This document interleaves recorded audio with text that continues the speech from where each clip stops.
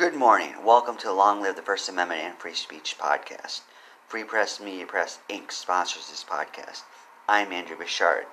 Today I read Giddings, Texas Ordinance Section 14.02.496.5 Prohibited Signs.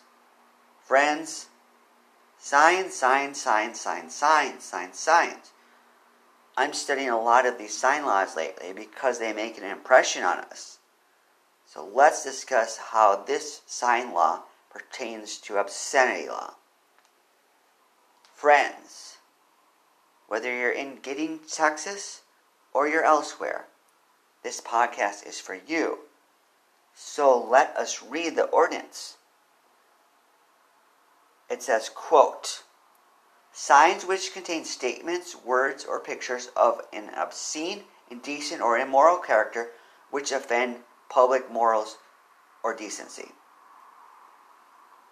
So that's what they're saying is in the prohibited part. You can't have signs that are that. So friends, what do you think about this law? This wording I've seen before. They like to say obscene, indecent, or immoral. The NOLA book, Legal Research, How to Find and Understand the Law, recommends paying attention to the conjunction, the little words. This says, which offend public morals or decency. So if you offend either public morals or decency, you're in trouble.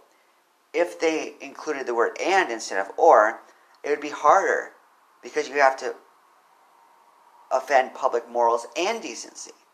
You have to do both. What is the difference between public morals and decency?